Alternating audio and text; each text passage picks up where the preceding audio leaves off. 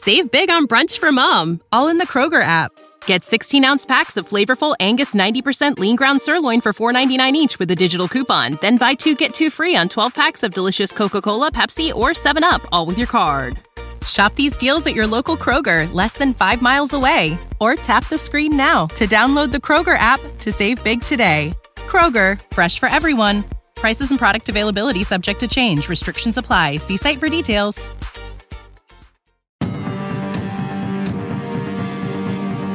Ladies and gentlemen, you are now entering the Second Print Comics Podcast, starring Mark Claire and Remso Martinez.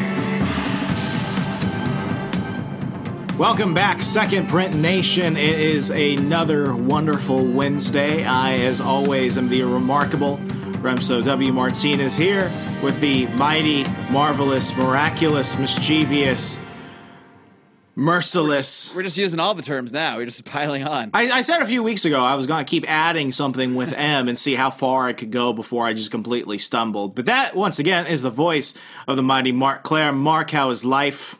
Life is good. Life is fine. Life is life. What can I say? It has its ups, it has its downs. But no matter what is going on in life, I always get a nice reprieve from reading some comics and from hopping on the Second Print Pod and chatting with you about them. So that's a shining beacon in my life, Remso. Absolutely. I never thought it would come to this, but I mean, we have to appreciate the little things, and I want to go ahead and give a shout out to everyone who recently joined the Second Print Comics Nation. Now, when we started with the fan zone, the Second Print Comics fan zone on Facebook, which we still have a few slots left before we hit that magic number 50 and we make it exclusive. It originally just consisted of a lot of our friends and listeners who were into comics. That helped us give us a bit of a boost. They learned about us through your show, Lines of Liberty, and my other podcast, On the Run. So we had a nice little community started, but what's great is getting to meet new people who we would have never met had we not done this show. And that's always great, getting to speak with new people, learn about different things, and enjoy fandom together. Because if we're not having fun together, we're having really not much fun ourselves. We're having bad times together, and no one wants that. Yeah. And, with everything going on with printing, I want to put it carefully, because I actually had a comic book retailer reach out to me because he heard some of my comments on, basically discussing. I think with everything going on with the comics industry, with the printing schedules and stuff, I think DC Comics breaking up with Diamond Publishing was a good situation, because what it ultimately meant was retailers and readers could get their comics better, and should, God forbid, something like coronavirus happen again, it won't completely backlog an entire industry and put many people out of work. So that's my stance. I still pretty much stand by that, but I had somebody who is a comic book shop owner reach out and basically give me the flip side of that, and I totally understand it. With different publishers and different printers and different companies, you have to deal with new catalogs, you have to deal with new credit checks. This has been a difficult time for people to get their comics regularly. I totally get it. And when you see comic book stores closing left and right, it is something that is somewhat bothersome. We always knew that this industry, specifically with brick and mortar comic book stores, was always going to be dwindling down, but all this did was really kind of speed up the process for a lot of places. So with that said, while a lot of you listening are probably getting into comics for the first time, this has been kind of an odd era to do it. But the great thing about this, and the great thing about our show, is that we've had the opportunity to go back and read comics going back 30, 40 years at this point. So that way we can give you, Mark and I can give you kind of a base level of understanding of the reasons that, we are fans, why we're readers, why we love this genre of superheroes and comics. And, please, there's many ways to get a comic online, especially comics that have been out for a while. But if you could please go patron a local comic book store in your area, that does not just wonders for small businesses, but that's what keeps this culture alive. I cannot stress that enough. Do it. Yeah, I actually tried to take that advice the other week. I walked to my old comic shop that I hadn't been into in a while. On the map, it said it was open hours-wise, so of course, I didn't call. I just walked and showed up, and only to find that they had rented their parking lot out to a taco truck. The taco truck people told me that they're not opening until October, which is just Even so the sad taco because truck isn't open? No, the taco truck is open, Oh. but the people at the taco truck told me that the comic shop's not opening until October, which is just so sad because I don't know if it's just, here in California, you still have to sort of be an essential business of some kind to fully open, I guess they do make exceptions for like restaurants with outdoor seating. I'm not sure if it's Corona related or if he was just taking so many losses at that time that he wanted to wait till the things are really, really fully back. But that was really sad. And the other store by me, they're basically only open, I found out, on Comic Book Day. And on Comic Book Day, as you can imagine, that like one day they're open, there's a line all the way down the street. So I haven't been able to get anywhere because I haven't wanted to drive too far because, I live in LA. We don't drive.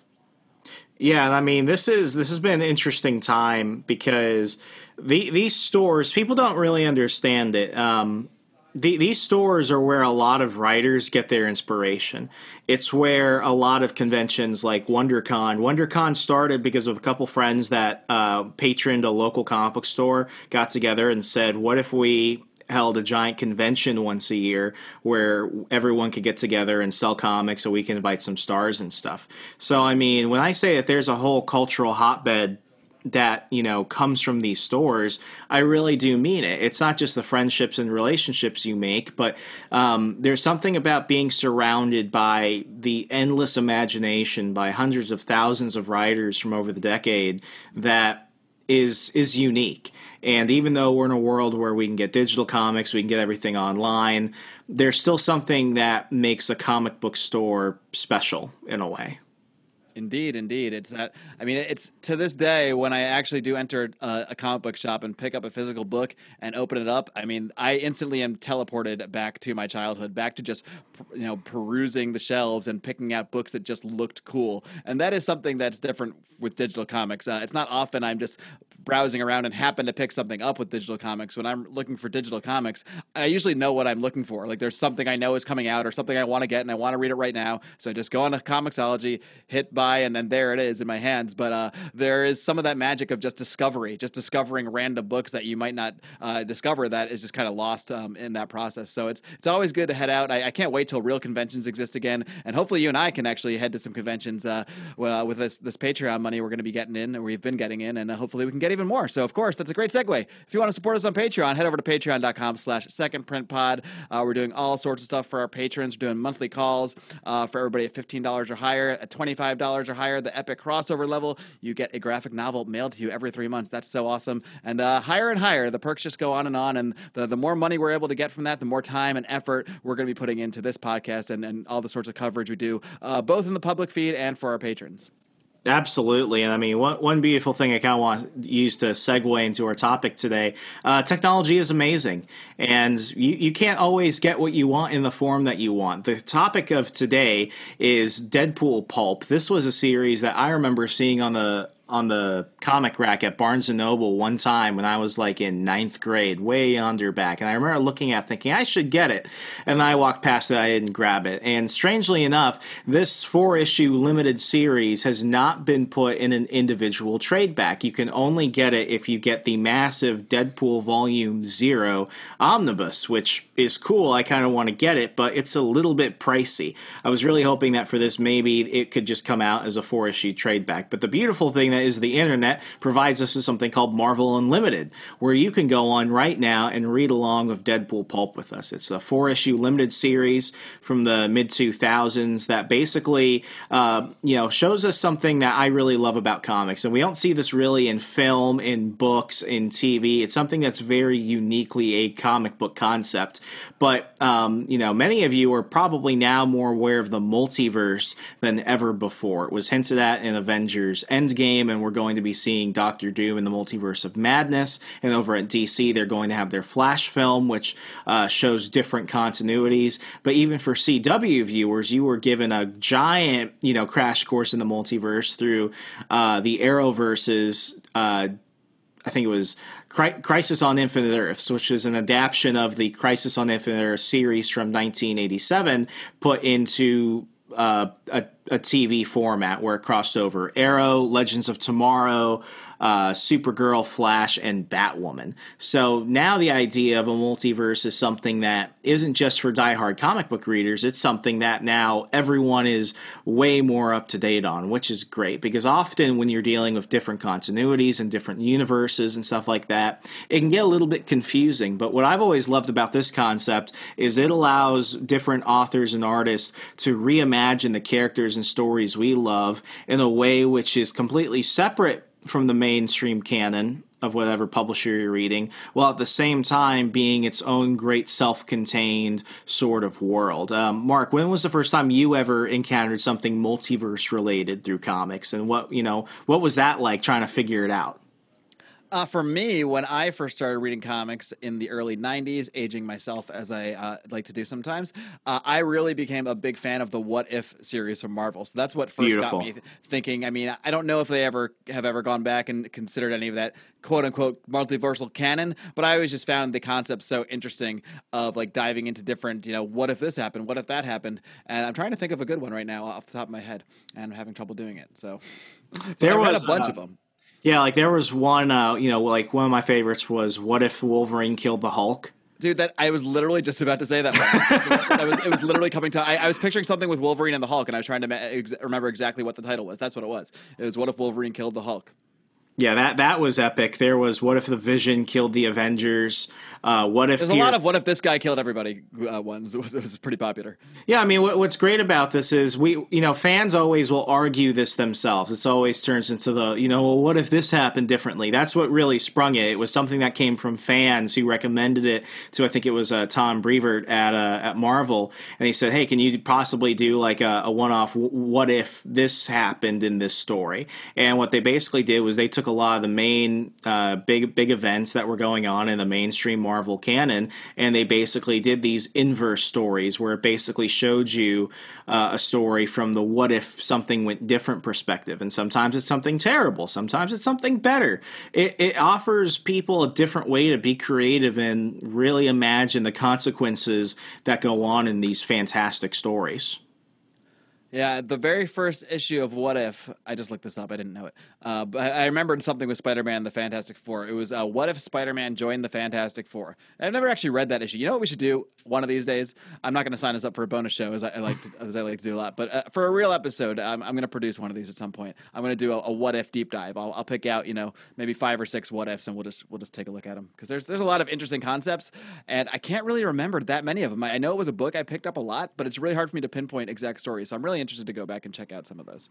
Yeah, and I mean, what's great about this is if it weren't for What If, and I think What If was also inspired by DC Elseworlds. I don't remember which one came first. I know one did copy the other. I think Elseworlds came after What If. I could be wrong though. But what's beautiful Pretty about sure it? What If started in '77.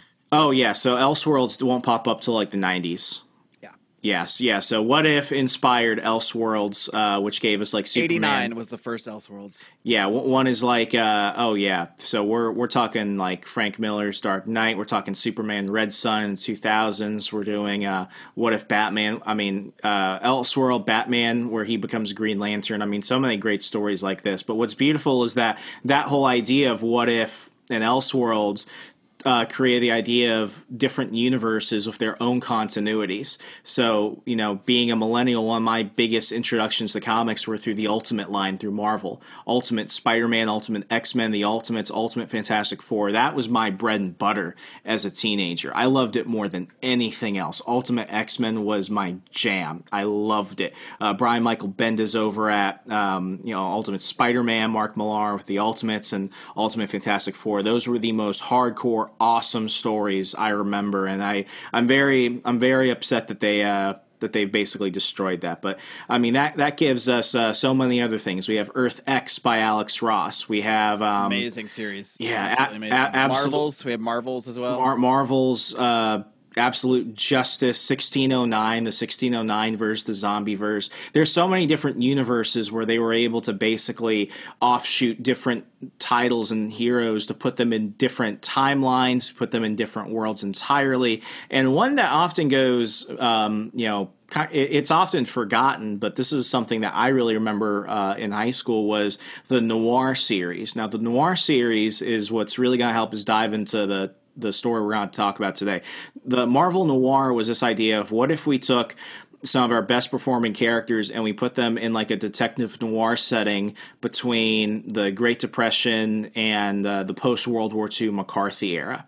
And some of you might be more aware of this through Spider-Man Noir, who was voiced by Nicolas Cage in Spider-Man Into the Spider-Verse, where he was all black and white and he couldn't see color and he fought Nazis and he was a detective and all that stuff. That was a noir One of the highlights version of that movie. If you had told me that was going to be Nick Cage like 10 years ago, I wouldn't have thought it was going to happen, but I love it, and he's coming back for the sequel, which means that people loved him too. Can't really go wrong with Nick Cage, to be honest. No. His Ghost Rider, people attack him for his Ghost Rider. I liked his Ghost Rider. I liked his Big Daddy and Kick-Ass. I mean, Nicolas Cage is I almost called him Tom Cage. Nicolas Cage is an American treasure. We need to value him more. Tom Cage is when Luke Cage and Tom King have a baby. We're not getting on that again. Anyway, so one of the stories from this noir era that I always wanted to read but have only been able to catch up with through Marvel Unlimited is Deadpool pulp, because Deadpool has to be special, unlike Spider-Man Noir and X-Men Noir and Punisher and Daredevil Noir. Deadpool, he's a bit more colorful, so they called his noir title Deadpool pulp, much like the Pulp Fiction, the pulp comic books from the age that had the real grainy paper. So they decided, we can't go Deadpool noir. It's Deadpool, so we'll make him Deadpool pulp. Same setting, same everything, same continuity. We'll just change up the name a little bit. So that's why some people often say, well, because he didn't have noir in the title, it's not a noir, canon story, but it is. Everyone at Marvel verified it is, so it is part of the noir universe. And I didn't realize that was an entire separate universe itself. I thought this was just kind of a one-off thing for Deadpool, because I wasn't really familiar with this stuff at all. Yeah, noir didn't.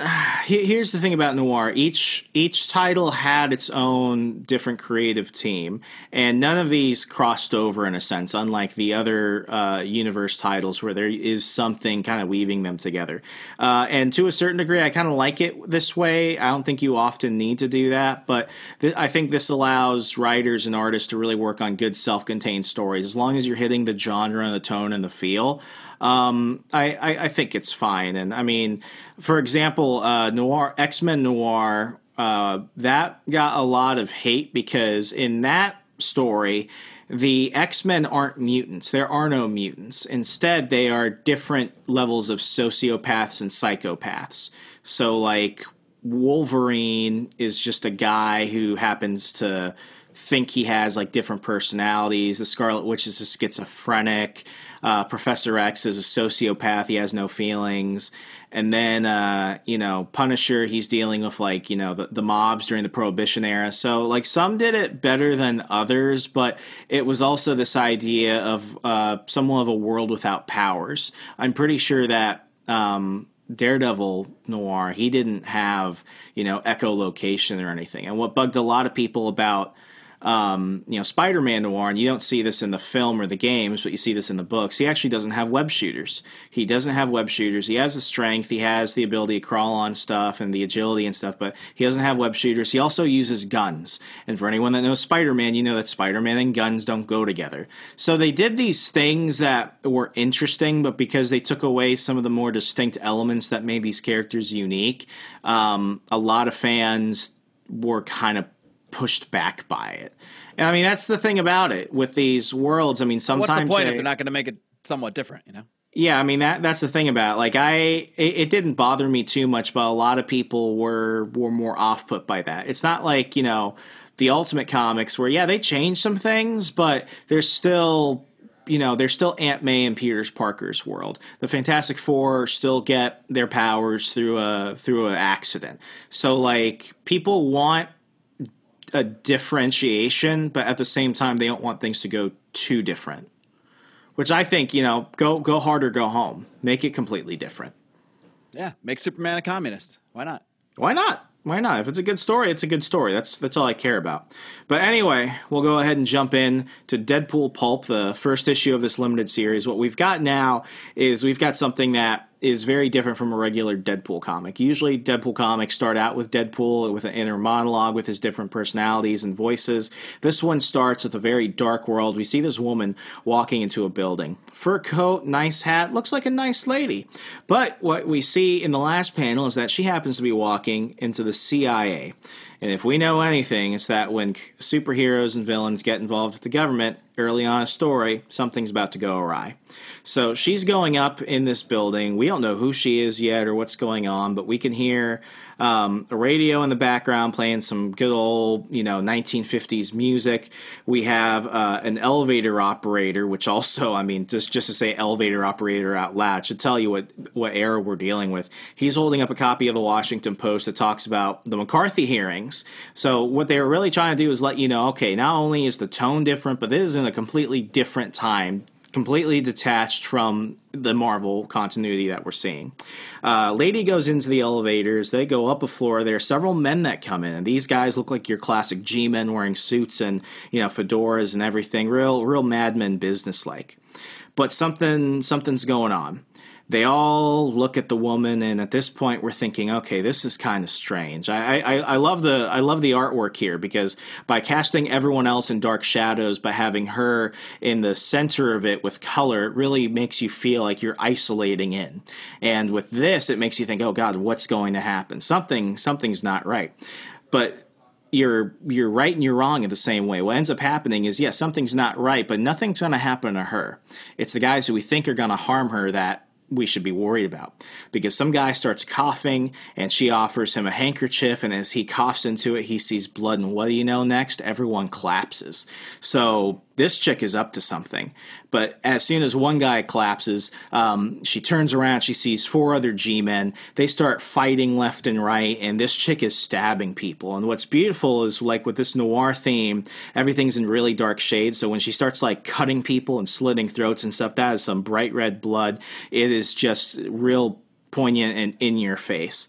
And she just massacres everyone in there. And it's something out of a film. It's something really out of like a Cold War spy film with, this honeypotting agent, beautiful woman, don't think she's any danger. Well, she just killed like a ton of men in cold blood. So an hour later, we're in the office of J. Edgar Hoover, real-life figure, director of the FBI at the time. And he's got 2 guys that we kind of recognize. And this is what's funny, and this is what I love about these types of stories. We get to see the characters that we're familiar with in completely different situations. And we've got Strife and Cable. They literally are just referred to as Strife and Cable. You've got General Cable, and then you've got Agent Strife. And for anyone that knows anything, it's that, in the Marvel universe proper. You got about 3 hours to explain the Cable Strife. I will break it down stupid. Basically, Strife is a clone of Cable, and they both have messed up eyes. And what I think is kind of funny, both from the future. Yeah, and what I think is funny about this is you see them right next to each other, sitting down. You've got Cable in a military outfit, and you've got Strife wearing a suit. Like, they both have their messed up eyes with the scars and everything, and they look alike, and they're calling each other literally Strife and Cable. So this is laying it on a little bit thick. I think it's funny. But, they're talking about the nuclear briefcase that was stolen from the CIA. So automatically we know that something's up. And Strife and Cable are arguing with J. Edgar Hoover. Nothing's, really working out. So they're like, we got to bring in somebody, find this woman. She just took down all our men.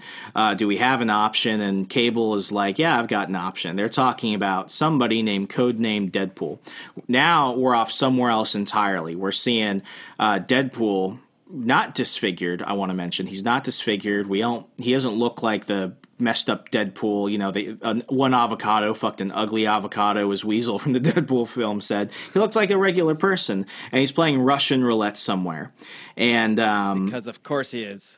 Because why not? He's Deadpool, and he's got people cheering. He looks like he's like in Vietnam or something, and basically he wins. And we've got this inner monologue going where they're Strife and Cable are talking about Wilson. They're like, do we want to bring him involved? Do we not want to get him involved? Not only does he win, he wins and kills like 6 people in the process. Yeah, and I mean we're really starting to see that this Deadpool is. Here's where I want to kind of pivot. Deadpool is a funny character. Deadpool is a slapstick character, but I think there's often a misconception of Deadpool now. Deadpool is not just constantly always cracking jokes. Deadpool originally was introduced as a villain. And even though he's turned into more of an anti-hero over the decades, he's also a extremely mentally ill person. He's just got problems off of problems. And this is where we get exposed to a little bit of what makes this Deadpool tick. So far, we haven't seen him talk or anything. As soon as the scene with the Russian roulette moment ends, we're taken back what I could assume is Vietnam. Everything is shaded blue, which usually signifies it's a flashback. And somebody's torturing the shit out of him. They've got a rat that's about to go eat his dick or something. Like it's pretty horrible, and we see him screaming. Then we go back to the table, and what happens, as Mark mentioned, he just starts killing everybody. That's the Deadpool we know. He starts killing everybody. Then what he does is he leaves the building and he sets it on fire. Goes back to his room, and what do we see? We see him put on his Deadpool ninja outfit, and it looks a bit different. It looks kind of cool, but it's like Daredevil, like Daredevil meets Deadpool. It's more ninja-like. Like he doesn't have all the gadgets and stuff. He looks more like a ninja. So what do we see happen? Obviously, those people he killed were important people. We see some soldiers come in, kick down the door. They're about to get him. He's already been waiting for him, and he just mows them down like it's freaking nothing. He escapes, and that's about it. He ends up getting back to Langley, back to the CIA, and he's in the middle of basically a psych eval. Strife wanted him to do it, even though Cable was like, no, we just need him. Strife was like, we got to check to make sure he's all right. So he's doing this psych eval, and I think that is actually one of the funniest parts of the entire story. It's understanding really what makes this Deadpool tick, and it's funny because the questions are like, tell me about your mother, whore. Father, lumberjack. You? Which one? And it just gets really, really kind of meta at this point because he starts talking about the voices, and the psychologist is like, well, there's more than one voice, and Deadpool's like, we all have our own Jiminy Cricket, don't we? And he's like, are you talking about conscious? He's like, well, that's a word for it. And he's like, well, there's another, and he's like, yeah, there's the truth one. And they start to basically show you that this Deadpool is insanely damaged. Like they show at least like they show it through the different fonts they use. It seems like there's at least two voices inside the head of this Wade Wilson Deadpool. It's unclear to me if one of them is like the real one, or if if both of them are competing against sort of like both of them are kind of voices within the quote unquote real Wade Wilson. But they make it really clear there's multiple personalities going on within this head that talk to each other and talk to Wade. Yeah, and I mean, what we've seen is that they've got kind of a dark sense of humor, but this is not really the funny haha Deadpool. This is kind of like this is Deadpool by Quentin Tarantino-ish. Yeah, for sure. And, we go back to another flashback. This guy's just getting tortured left and right.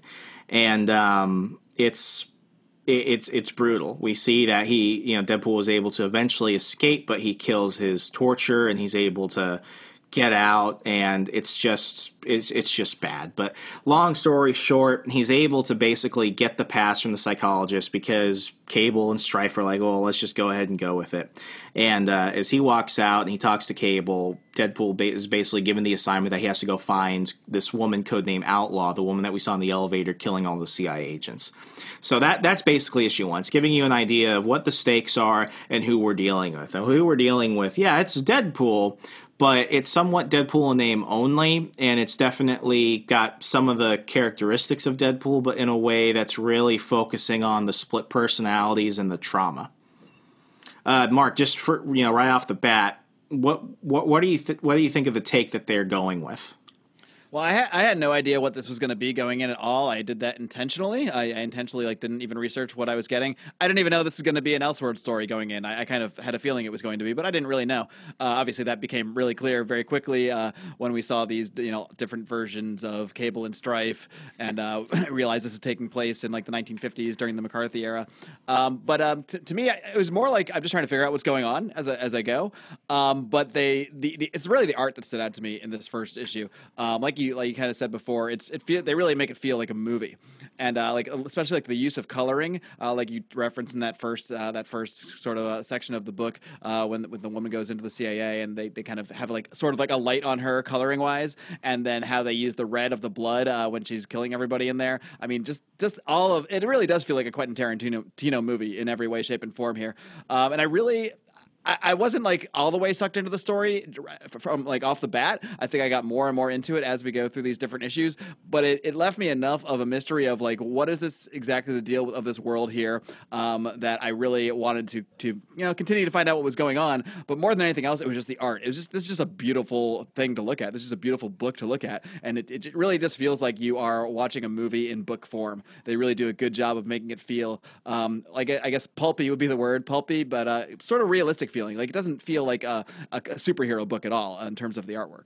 Yeah, I mean the vibes I get are like Maltese Falcon, Dick Tracy, really that LA noir type of vibe that it comes with it, and that's what I really like about it. I would agree with you. The first issue, I think, if I had been reading this as a month by month series, I don't know if I would necessarily say, "Oh, this is really sucked me in." I think it's been really good at setting the stage and letting you know what's going to happen, but it doesn't have some of the elements that, one, you expect from Deadpool, two, are needed to make it as compelling. You just know evil woman steals something, crazy government agent has weird issues. Versions of Cable and Strife.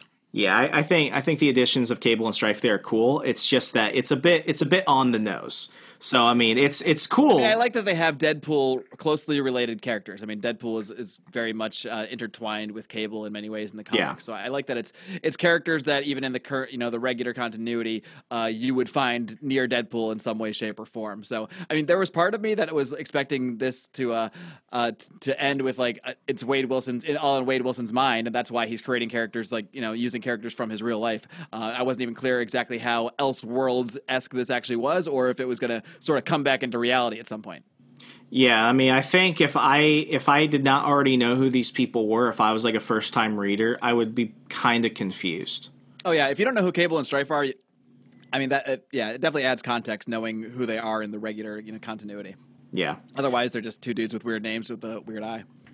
Exactly. And going on to issue 2, now we're really actually starting to get into the mission. So what we see is something that's typical of a detective film from the 50s, where you see a detective go to a bar and he's like, where's the culprit? Where's the person I'm looking for? Where's the woman?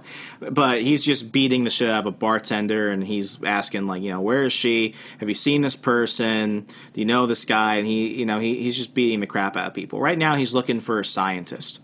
And, he's going around, and, it happens to also be Mardi Gras. So he's in a costume. There are other people in a costume. They think that they know the guy, but what they basically do is they challenge him to a round of drinks. So he just starts drinking with them. So we just went from him beating up the bartender to now him taking shots of random strangers as he's looking for some government scientist who's also possibly connected to the woman. And it is kind of weird because you see him go into another set of the club. It looks more like a speakeasy. And he's, talking around. Everyone else is in suits, and he's just walking in with his costume. It just seems kind of odd because they're trying to make it seem like ultra real. But then when you have someone like Deadpool walking in, it just seems a little bit off. And he's interrogating, and I gotta say the dialogue feels kind of flat. He's just talking to this woman, and it's just a lot of small talk, and I don't really dig this part. But anyway, he's talking to this one woman. She's like, oh, yeah, I know the dude. She takes him outside. It kind of reminds me of Thunderball, where they're in Jamaica, and James Bond walks out into this parade with the woman, and then there are a bunch of other people, and they're like, oh, the woman set you up. We're here to kill you now. And what ends up happening, it basically is what you imagine. She set him up, and now Deadpool's killing all of her goons. So he's slicing and dicing, and then basically it just randomly shifts over to this moment where we see Strife and Cable. I think they're playing squash at a local gym. And it's just so odd. This is one of those moments where it's like I'm reading this and I'm like, if I was not into comics, would I really catch what's happening? It's just so weird. They're basically at like a rec center. They're playing sports, and they're trying to basically see, if what they're doing is right. Because Cable is like, I think the McCarthyism and everything going on, hunting the communists is too far. And Strife is like, well, it's not far enough until we find every commie. And it's just, you read this and you don't really know whether it's going to matter to the story. But anyway, the woman, Deadpool didn't kill her. She's like, don't kill me. And he's like, well, take me to the guy's apartment. They go to the guy's apartment, and as they go in, it's completely trashed. There's nothing there. But there is a weird letter with Wade written on there. Not many people know. I don't think we've been introduced to Deadpool as Wade yet. He's only been referred to as Deadpool. So even though we've seen some flashbacks of him being tortured in some foreign country, now we're getting to realize, wait, whoever knows him, this is personal, because he's like, oh, that's my name. And we don't know what the letter says, but in the next panel, it takes him to a restaurant. He's dressed in a suit and tie, and the one thing I think anybody who knows Deadpool knows, he doesn't, he's disfigured. He's a freak. So we see him like as a James Bond-esque figure now, and this is where I think it's a little bit interesting. We're getting to really see a really different Deadpool. So kudos for going the extra step to be different, but at the same time, it's like, I feel like it could pick up a little bit more. So he goes to this club, and he sees the woman that we saw in the elevator steal the nuclear briefcase. And long story short, we find out she is Outlaw, and he knows her, and she knows him, and they happen to be an item. So they're sitting there, they're flirting. And Remso, I have a question. Is Outlaw a real character in Marvel Comics that yes, interacts with? Okay. Yes, and she's very much a Deadpool specific character. She's never really been in anything else. And what's funny is and it's good or bad based off what you're expecting from this. Outlaw in the comics is this real sexy cowboy like mercenary, and she speaks with a southern accent and a twang, and she's always flirty. But here we have Outlaw, and she's like a generic Bond villain. That's the best way to do it. She's a generic Bond female villain. Deadpool is like, are you going to give me the briefcase? Or are you going to tell me what's going on? She's like, nope, I'm probably just going to kill you. And they're like, oh, we might as well go dance. So it feels like they ripped it out of a James Bond film. It really is very James Bondy. And at this point, I'm enjoying the story, like seeing where it's going. But I think up to now, there's nothing that tells me that this is a Deadpool story. Like, you could have not called him Deadpool, and I wouldn't know this is a Deadpool story necessarily right now. Which is okay, because this is a different take, and I'm, when it's an Elseworlds or a What If type thing, I'm cool with that. And especially for me, I'm not really that familiar with the character of Deadpool. He wasn't really a huge thing when I first started reading. Most of my familiarity with Deadpool comes from the movies and the occasional appearance in comics. I've never really read Deadpool series. I've never really read any Deadpool stories. So as my first dip into the character in a regular story, I'm probably not getting, really what Deadpool is typically. But I'm still enjoying sort of seeing where it goes, although it feels a little bit slow, I will say, just because, which is hard to say about only being in the second issue, but I think just because it's not, especially maybe with the character of Deadpool, you're just expecting constant action, and there's good action, there's decent action whenever he gets into a big fight against 25 dudes in an alley, but then it slows down a little bit in some of these other sort of more James Bond-esque scenes. So it's slow, but it's keeping my curiosity, I guess you could say. Yeah, I mean, at this point, as I was reading it, the dialogue just goes on for too long. And by the time he sits down with Outlaw, and then they go up to dance in the ballroom, I mean, it's like 4 pages. And, the artwork here is really compelling. I really have nothing negative to say about the art. I really like it. But then, 4 pages in them talking and dancing, they eventually pull guns out on each other. They're about to kill each other. They start fighting. Outlaw gets one shot into Deadpool's arm. So other people are freaking out now. There are guns everywhere. So it turns into basically a James Bond chase scene. And she gets away. She's able to basically jump around a few corners. Deadpool thinks that, he saw her jump on a carriage, so he hijacks a funeral carriage, kicks the coffin off. You see a dead woman lying there, and it's that type of moment where it's kind of funny. And I mean, there's not a lot. It goes from a lot of dialogue to very little dialogue and a few thought bubbles, and now it's just action. It's just him, jumping around things, jumping down fire escapes, getting into crowds, and 5 pages of this, and what you're basically told is that he lost Outlaw. So that's the end of issue 2. Basically, now we have it confirmed that Deadpool's name is Wade Wilson. He had a relationship with Outlaw at some point, and that Outlaw doesn't in fact have the nuclear briefcase and killed the scientist who basically gave her the insights of how to go get it in the CIA. So that's the end of issue 2. I think everything he said is accurate. It's interesting enough to keep you going, but they try very hard to make it a noir story. So we're seeing a lot of those tropes in there. So it becomes a little bit predictable, and then it kind of flattens, and then we have these quick bursts of action scenes where it's like all the dialogue goes away, and now it's just, fighting and chasing and everything. Yeah, I think at this point it's keeping my interest because I'm kind of curious where the story is going, but it's more than anything else. It's the art that's really keeping me engaged because the art is just fantastic, and I love the feel of the book. I love even when he said it takes maybe 4 pages too long of dialogue, of him talking to Outlaw, but at least it's like really really nice to look at along the way, and it does feel like you almost feel like you're in a scene of a movie, of like a James Bond movie. So yeah. I think I'm really enjoying it at this point, like stylistically more so necessarily than the story. Although the story is fine, it's just that it's slow playing out. We're at the end of the second episode. Here I go again. The second issue, and we're still not exactly sure what's going on. Yeah, and I really want to highlight the art by Lawrence Campbell and the colors by Lee Luffridge. I've seen Lawrence Campbell do Deadpool and other stuff, and with different colorists, you get different tones. Sometimes it's brighter, depending on the story. Sometimes they go for a really different color palette to really sync on a certain theme. But I think with him and Lee Luffridge, I mean, this is, if I wanted a noir story, I would want these guys doing everything. I mean, the art, I have no complaints about it.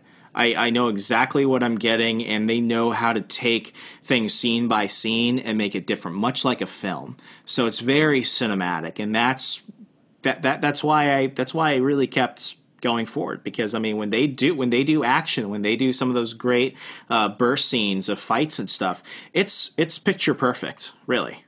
Yeah, it really is. It's a beautiful book. Yeah. So going on to issue 3, Wade is back at the scientist's apartment, and he's going through things, and I mean, it's just he's trying to figure out like what else do I need to know, and he finds a file that talks about a ship called the Coral Balance in Havana, Cuba, and that's the only lead he has. He's like, well, obviously nothing else here is telling me anything. I should probably go to Cuba. I mean, just talk about absolute 1950s evil location. It's going to be Havana at this time, right around Castro. And he goes back into another. And I think this probably, at least in real life continuity, this would have been probably pre-revolution when Cuba was still a little bit more run by like the American mob, which we'll find a direct tie into with who he ends up meeting up with here.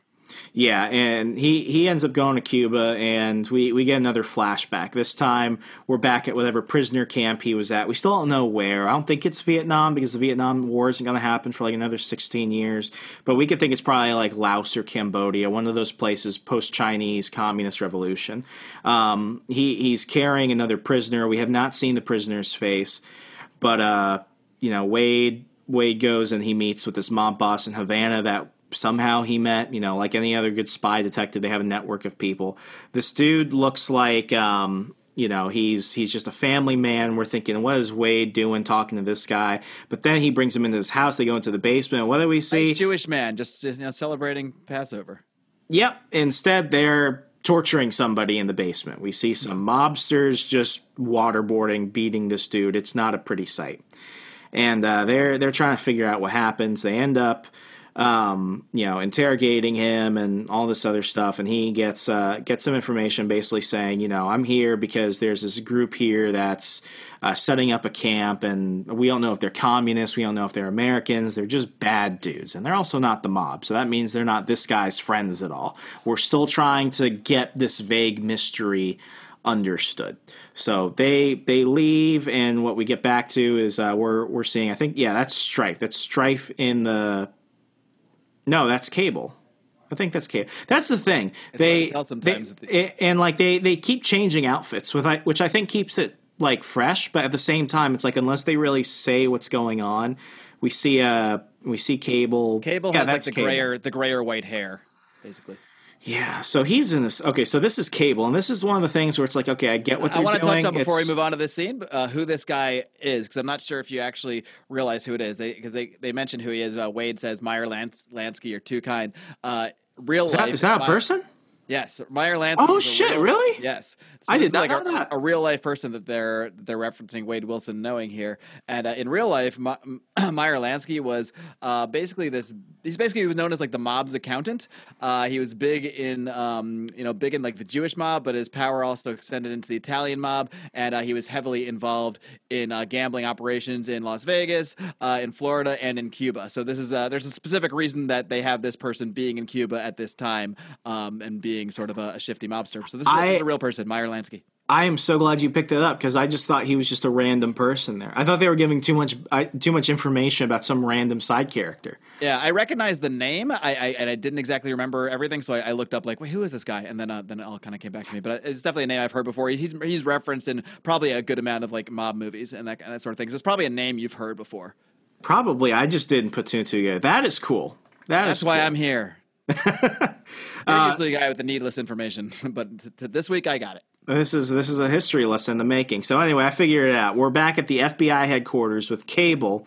An agent walks in showing him some evidence, and what we basically see is that we've got some photos taken from somebody in the field, and it is Strife meeting with Outlaw. And Cable looks at this and he's like, you've got to be kidding me. Bloody Christmas. So he takes it over to Hoover's office. He's like, you won't believe what's going on. General Strife has crossed the line. And what we think is J. Edgar Hoover facing the window in his chair. He turns around. What do we see? We see Strife. So Strife knows, Cable knows, Strife knows. They don't know what's happening. And, what he does know is that basically Strife helped coordinate this whole theft of the nuclear briefcase. So what does this mean? This means that we're about to see this giant knockdown fight between Strife and Cable. I thought it would be a bit more, gut-wrenching, real hardcore, but Strife really just wipes the floor with Cable. It's really a one-sided fight. Yeah, it was not much of a matchup. Yeah. Disappointing. But here's the other thing.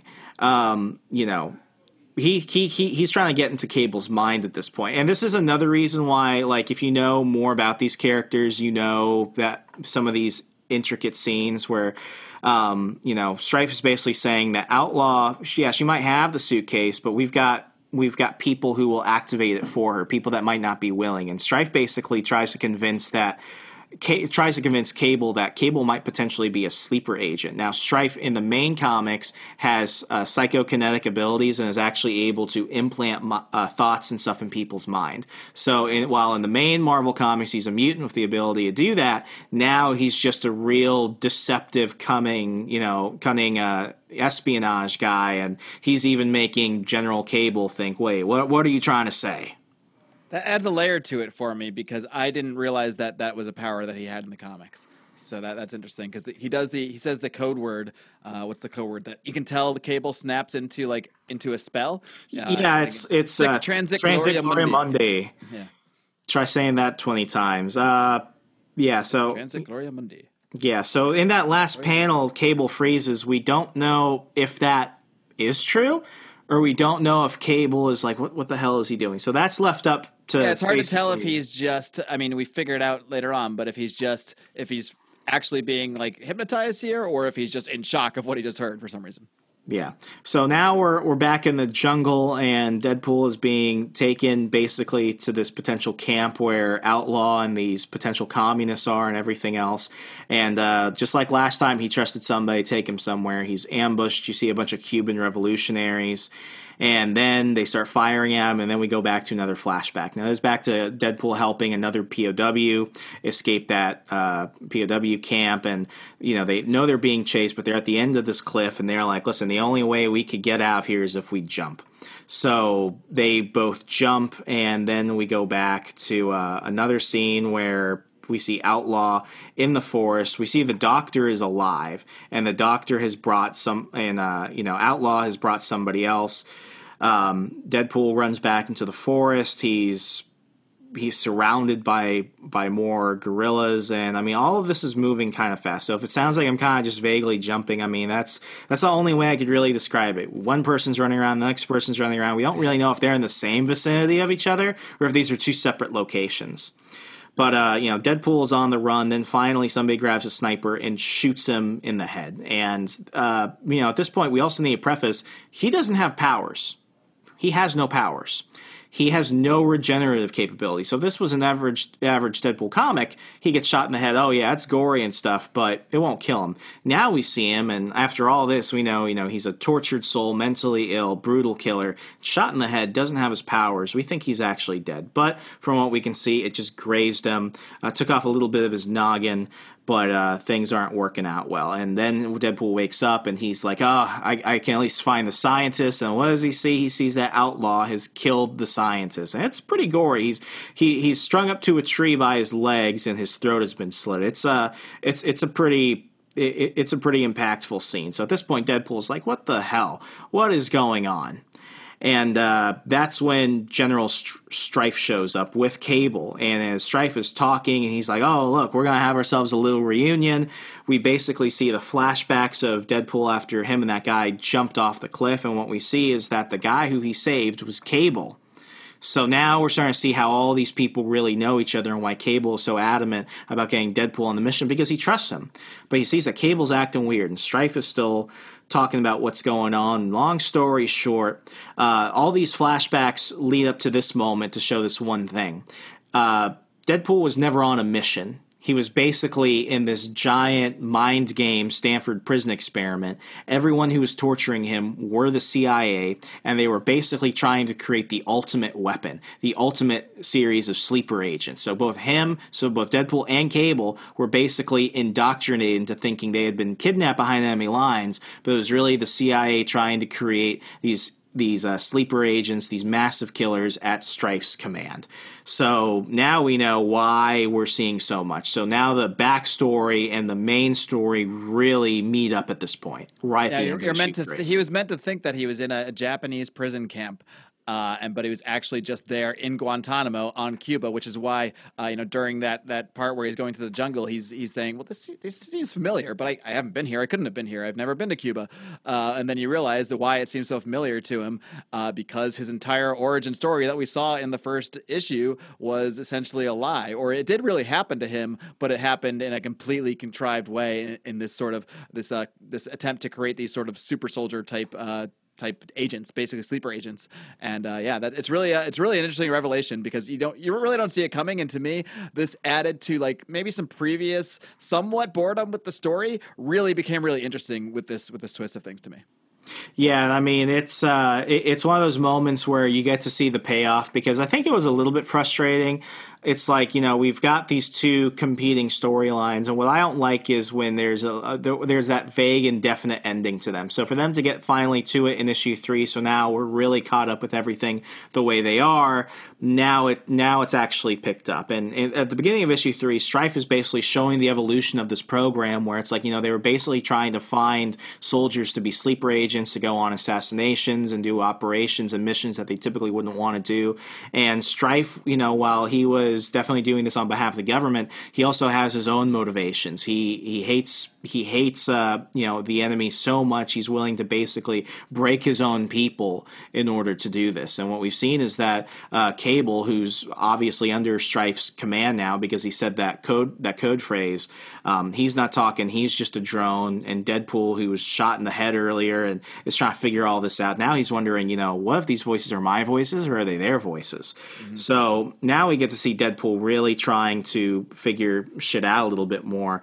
And, as Strife thinks he's going to get Deadpool to basically join him, Deadpool does the one thing no one expected. He goes and punches Cable. What he basically did by doing that was he basically knocked Cable back to his senses, kills a couple soldiers, attacks Strife, and this is what's crazy. I want to go back to Strife's kind of little rant here when he's basically explaining everything to Deadpool, because this is when I started to say, oh, this is why Remzo really likes the story, because Strife goes into this whole rant about how he basically is revealing that there's a secret government. He's like, people like me are behind the scenes, controlling things and trying to bring out the best world possible through American domination, through these machinations that were, it's basically like laying out a giant conspiracy that he is, controlling things behind the scenes along with this other sort of group of world elites that he also references, like the British did a pretty good job with colonialism, but they didn't have it all the way down. They didn't have the power and the might. So his whole thing is pushing the American power, the power of the American empire,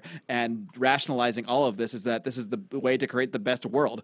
So he is sort of a villain in the sense that he really does believe what he's doing. He believes what he's doing is right. He believes that being part of this elite that is controlling things behind the scenes is the right thing to do, is the best way to control the world, I guess, or to have the best outcome in the world is for this elite group to control the world. So he's completely justified in his mind in his actions, and I just really like his whole explanation of things. Yeah, no, I'm glad you went back to cover it, because now what we've seen is that the stakes are bigger. It's not just one theft and a couple scientists dead. Now this is potential global domination on a very Bond-esque scale. So this is where you really get to see those quintessential villains, where it's like we're part of the mass conspiracy and we're really here for global domination. And what I love is, Deadpool is basically mad because Strife made him the person he is, and he takes off his mask. And earlier, right before Deadpool punched Cable, Strife ordered Cable to kill Deadpool. And this is what's funny. Deadpool takes off his mask, he puts it on Strife, grabs a stapler, and this is probably far the best part of the issue. He starts stapling his mask to Strife's face. So Cable wakes up and he goes. It took me a second to realize why he was doing this. I thought he was just being a dick. Like that would have been very, very Deadpoolish. But what he basically does is he, because Cable's like killed Deadpool, he sees the mask. He sees, oh, that's Deadpool. He goes and he basically murders Strife, and it's pretty awesome. And what's cooler is right before he actually kills him. He doesn't kill him yet here. He doesn't kill him left. Like right before he does it, you think he kills him in that panel, but what you see is Strife still alive. They chained him to a bomb. And this is like very Doctor Strangelove. Like Strife is like, what are you wasting your breath about? I'm not telling you anything else. And Deadpool and Cable, very, very buddy cop like. They're like, we're not really worried about it. You already told us everything, man. We don't need to know anything. This isn't about that. Yeah, this is. We're getting your comeuppance. Is what's happening. Yeah, I love this part right before they do the piece de resistance. Deadpool's like, you've done your country a great disservice, you piece of crap. And then Cable is like, General, this isn't protocol. It's personal. Send Satan my best. And they're in a plane, and they open the hatch, they drop the bomb, and Strife is falling, and he's like, no! And then it blows up. Those 2 pages are, I think, the best 2 pages of this series thus far. Yeah, for sure. I love those panels as well. I mean, I don't know if it's my favorite of the series. I think I still really like that opening scene where Outlaw is just killing everybody, but and a couple of the scenes with Deadpool fighting. But yeah, it's really nice.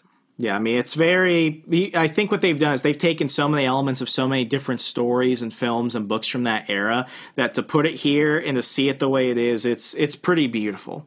So right after that, we see Outlaw at the Statue of Liberty on 4th of July, and we think that she's going to set off a bomb somewhere there. And who do we see turn around? We see, Deadpool, and he's like, Outlaw, you don't have to do this. I could save you. We can run away. And then, she's like, I'm not one of Strife's sleeper agents. I'm just bad. And she ends up. Wade's like, hey, don't worry. I realize, I know what Strife was doing. I know that you just we're under control. And, she's basically like, yeah, sorry, Wade. No, I'm just actually bad. Yeah, and what we see happen as soon as he kisses her is that she handcuffs him and the nuclear suitcase to a railing on the Statue of Liberty, and this is very Bond girl-esque. We see she has like this flight suit, and she jumps off, and as she's just completely free falling off of control falling, gliding off the torch of the Statue of Liberty, Wade sees a fire hose. He kicks the fire hose, breaks the railing, ties it up real fast, and then he jumps after her. And as soon as he jumps after her, he bumps into her, and they're both landing in the water. And we're just wondering, okay, who's alive, who's dead. So she gets out, she sees a boat. She goes over to the ladder on the side of the boat, and this fisherman's like, hey, what? And the sailor is like, hey, lady, what are you doing? She gets up, and she just straight up murks everyone. She's killing all the civilians. And now we're like, oh, this is a real bad bitch right here. Deadpool, we see him alive, he's injured. Somehow he's able to get his costume on between that. I don't know if he was wearing under the suit earlier, but happened. Yeah, but he wasn't wearing it earlier, so see him in costume again is kind of strange, but whatever. I assume he wears it underneath. Yeah, sure. So they get up and they start fighting, and once again, Deadpool goes and he grabs the other handcuff and handcuffs her to the suitcase, which he is still handcuffed to. And they talk, and then they start fighting again, and basically what he ends up doing, I'm actually pulling up, I've got the comic here. I always, just so you know about me, folks, I read it, but then I go back because I like to see the artwork and everything. But they're fighting each other. Deadpool gets over to the control room in the ship. He's getting the ship away from Manhattan and Staten Island and everything else because he knows, like, this bomb's gonna go off. So he ends up pushing it as far away from the coast as possible. He sees an anchor outside, so what he does is he hitches him and Outlaw to the anchor. Somehow he's been able to uncuff his lock, so what he basically does is as the anchor falls down, he has Outlaw tied to the anchor, tied to the briefcase. He kisses her goodbye, gets out of his handcuff, floats back up, and then we don't see him get away fast enough or anything else, but then there's the explosion. And from all intents and purposes, everyone else on the mainland is safe, but Outlaw's dead, the bomb's gone off, and for all intents and purposes, Deadpool is dead. But a few panels after that explosion, we see some guys in hazmat suits potentially recovering Deadpool, and that's what leads us to the next page. It jumps over to, I think that's Walter Reed Hospital. We see Cable and somebody else walk into this room, and this is where we see the Deadpool that we're all kind of familiar with. This guy's disfigured, burned, looks like shit. Cable walks in, and he's like, soldier, your country owes you a great deal of great gratitude. And Wade is like, I'd settle for a stiff drink, and if you want to pin me a medal, keep it for yourself. But then we see, and I want to point this out, and this is one of those moments where if you're a comic book guy, you will get this, but if you're a first-time reader, something you might not get. The dude right next to Strife has certain key characteristics of a very important X-Men character. He has a Canadian Oakleaf lapel pin, so we know he's Canadian, but his glasses, one lens is black, the other lens is a clear lens. That's Dr. Cornelius from Weapon X. So, which brings us Dr. Cornelius. That's bringing us full circle back to episode 1. Good old Dr. Cornelius. Yeah, so this is the guy who made Wolverine and Deadpool, basically. But Cable is like, we've been working on a program we think can cure you of your cancer. He got radiation cancer because of the bomb. In fact, we think it'll make you stronger, faster, and better than you've ever been. It's called Weapon X. And in the last panel, Wade turns over to him and he's like, you've got my attention. So basically, this is everything leading up to now this Deadpool becoming the Deadpool that we'll know in his fullest form.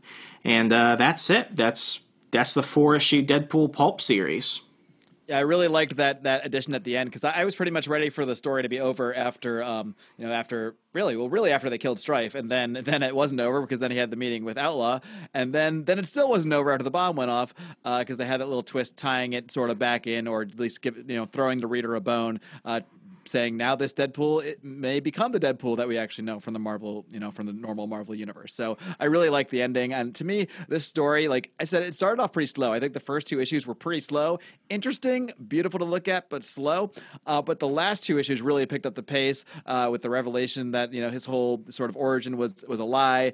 I really loved, my favorite part, I think, was when he overcame the programming because he had other voices in his head, and the other voices were able to sort of like start talking to the programmed voice, and the programmed Deadpool voice is like, wait, are there other people in here? And he's like, yeah, there's me, and they basically just crowd out the other voice. So it's almost like his mental insanity that sort of developed from the torture he received is ironically what allowed him to break free of that mental programming once they snapped him back into that program mode. That's how he was able to overcome it. That same torture that created those multiple personalities, those multiple voices in his head, is what enabled him to break free. So I really really, really like that twist at the end. And then, of course, and really love the whole last issue when he kind of ingeniously overcomes the programming, and I like how he staples the mask to him and convinces Cable to go after him under the programming, and then the whole thing with the bomb leading back into this burned out Wade Wilson that will then become Deadpool. To me, the last two issues really picked up, and I think they paid off a lot of maybe the slowness of the first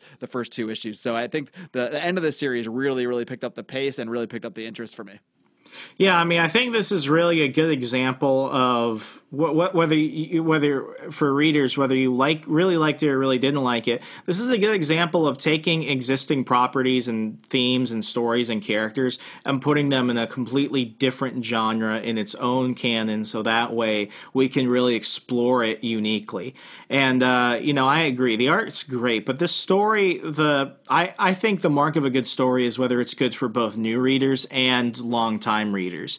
And I think this was not meant for new readers. I think this was meant for people that are already very familiar with the story, so that way you get this new experience, but you get all these payoffs with the little Easter eggs and all these other things, and you're already accustomed to these characters, so now you're experiencing them differently instead of having to just raw experience it for the first time. So I think we can get into the rating for this one. I'm going to give the artwork a 5 out of 5. I really do think that these guys did great. I've seen their work on other stuff as colorists and artists. I think that is the best part of this book, that they really make the noir setting stick, and the action is fun, and it's just it's very cinematic. I think that's really great. When you keep me clinged because the art is just so dynamic, that's great. The storytelling, I'm going to give it a 2. Wow. I think the story drags back everything because it's too much of a slow burn. There are too many points that feel a little bit disconnected, and it feels like they took almost too much from other films. I didn't want to read this just to read, a Maltese Falcon or what was it called? Vertigo or anything like that. I wanted to see Deadpool, and I feel like they sacrificed some of the Deadpoolness to make it so noir nostalgic. So despite the fact that I think it's a good self-contained story, it's not very new reader friendly, and for even long-time readers, it doesn't deliver on some of the things that you want in the way you would like it to be done. Even though some of the stuff does kind of cap off, especially at the end with the reveal of Weapon X and the burned out Wade Wilson, who will eventually become the mutant mercenary with Merc with a mouth Deadpool. It leaves something to be desired for both. So I will give it a personal score of a 7 out of 10. Wow, carried almost entirely by the art there. I like I said, this started off kind of slow for me, and I was ready to almost write off the writing and give it probably a score like you did. But like I said, those last two issues really tied things back together for me and really picked it up for me.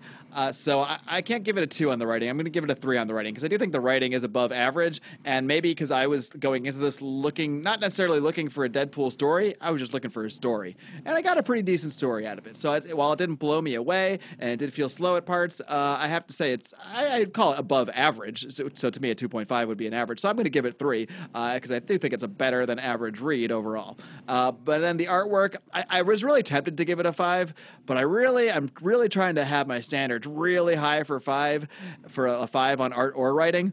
So I'm giving it a 4.5 only because there was a few moments where things just felt a little confusing in some of the scenes, especially when Wade is like in the jungle in the one scene. Some of the fight scenes were just a little confusing, and there's sometimes, like you said, there was the one scene where it was kind of confusing. Wait, is this Cable or is this Strife? Sometimes they looked a little too similar. I am nitpicking because I could easily justify a 5, but I've just decided to keep the 5s in my pocket. So I'm giving it a 4.5 on the art, but a 3 on the story. So I'm still actually ending up with a slightly higher rating than you at 7.5.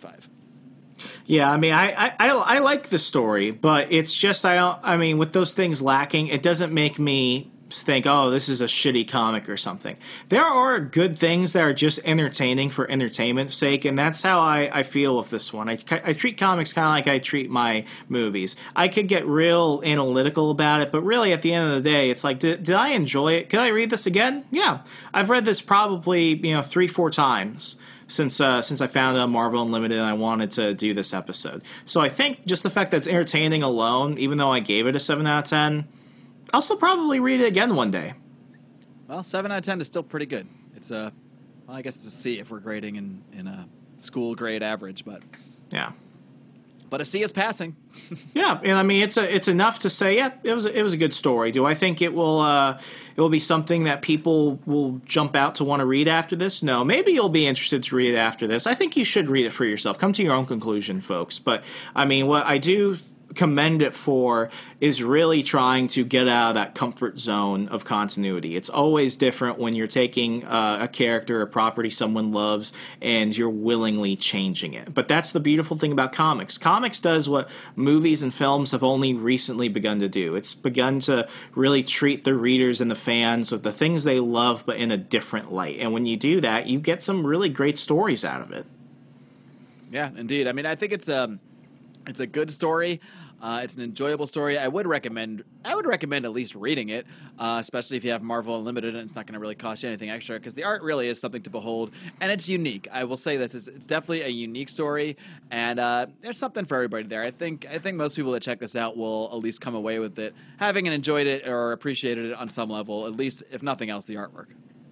Yeah, absolutely. So that's about it, folks. It was a brief 4-issue series. I recommend going out and checking it out yourself, and we'll definitely jump into more Elseworlds What If stuff long term. For sure. And I do think it's interesting that, in the past, like when I was growing up and reading stuff like What If, that was all definitely considered like completely out of canon. But something that Marvel and DC have both done in the last, decade or 15 years or so in different ways, they've basically incorporated at least the potentiality, is that a word? I think it is. The potentiality, yeah, we'll take it, of all these Elseworld stories, all the What If stories of every multiverse that you've ever seen, of potentially or theoretically being in canon by really integrating the ideas of the multiverse into their normal canon. So we've seen that, of course, like DC Universe has the 52 universes, the 52 Earths. At the same time, on top of that, you have the Dark Multiverse, and they can basically call anything canon of sorts because it can be canon within the multiverse, just maybe not the main DC Universe that is considered normal continuity. And then, of course, Marvel had basically during Secret Wars, they basically enveloped every like alternate story they've ever had was somehow referenced at some point during that as being sort of part of the multiverse that was destroyed, and then maybe not really destroyed because now characters are back. But that's a whole nother down. But I do think it's interesting that both companies have really gone from treating these as just random stories that never existed, sort of, so to speak, to stories that we can say sort of did exist in continuity of sorts, in canon of sorts, because now we're calling basically an entire multiverse somewhat of canon. So this is the kind of conversation that normal human beings will never care to have. But comic book nerds will love this stuff. And I'm a continuity nerd. I hate when I see something that doesn't make sense in continuity, it kind of drives me crazy, and I have to come up with a way in my mind to put it in continuity. And I'm still not sure how I feel about Elseworlds and What If stories being considered continuity, because then it's just kind of like everything's continuity. So what's the point of even continuity if everything can be continuity? But I do enjoy. I enjoy seeing the integration of characters that are supposed to be sort of alternate worlds, like say the Maestro or something like that, where that character is introduced into comics through events like Secret Wars, interacting with the modern characters, or when Old Man Logan interacts with the Maestro, who are both supposed to be from sort of alternate futures, but both found their way into the, regular MCU. So I enjoy the crossing over of all these characters, even though it does can drive me crazy just thinking about the continuity of it all. Yeah. All that matters is what's real in your heart. There you go. There you go. Well, that's about it, folks. I just want to say, hey, all of this is driven by you. Whether you like something or not, this show is run by fans, for fans, because of fans. So, the biggest thing to do is join our fan group, hang out with Mark and I and all the other people that really keep this community going at the Second Print Comics fan zone over on Facebook. We're capping at 50 people before it becomes a Patreon exclusive. But listen, we hawk Patreon because every dollar we get from there, we invest right back in the show. You get exclusive rants, you get comics, you get all this other extra commentary, posters, features, and so much more. And if we hit that $300 monthly level, we're going to bring in writers, artists, the people that make the things we love to talk about. Indeed, we shall. The output that we give to this podcast will be directly influenced by the support and the enthusiasm from fans. We've had a lot of great support, a lot of great enthusiasm. We already got a decent number of patrons who've started to trickle in. So the more and faster that happens, the more we'll be able to ramp up the time and energy that we put into this podcast and into creating our product that we really love doing. I mean, I know I look forward every time to sitting down and talking about this stuff, and I look forward to reading stories that you're introducing me to and going back to stories that I read, but a lot of the stuff like Nightfall that we talked about last issue, I probably had read it one more time since I was a kid. I think maybe 4 or 5 years ago I read it, but it's really interesting reading stuff that you loved as a kid and then seeing how it is now and how it holds up. I mean, Nightfall held up as an adult. Maximum Carnage, not so much. Not so much. No. So, highly recommend going back and listen to those episodes. Nightfall was last episode 9, and then Maximum Carnage we looked at back in episode 7. And you'll really see the contrast there. But I really do love this entire process of doing this podcast, and that's the most important things out there, kids. You got to be doing stuff you love. And if you love listening to this show, help us do more of it. Easy ways to do that: sharing the show, telling friends about the show, posting, even if it's just a simple retweet or leaving us a review on Apple Podcasts, on Stitcher Radio. Those 5-star ratings and great reviews are huge for us. It's an easy, inexpensive, free way to help us. It costs you nothing, but it means everything to us. Yes, it costs you about a minute of your time maximum. But it means the universe to us, my friends. It means the entire multiverse to us. So thank you for all the support that we've seen out there, and thank you in advance for all the future support, because we're getting new fans every week, and like I said, we're enjoying the process, and we hope you guys are enjoying listening to it as well. Absolutely. As always, folks, I'm Remso W. Martinez. And I'm the marvelous, miraculous, mighty Mark Claire. Read comics, change the world. Adios, muchachos.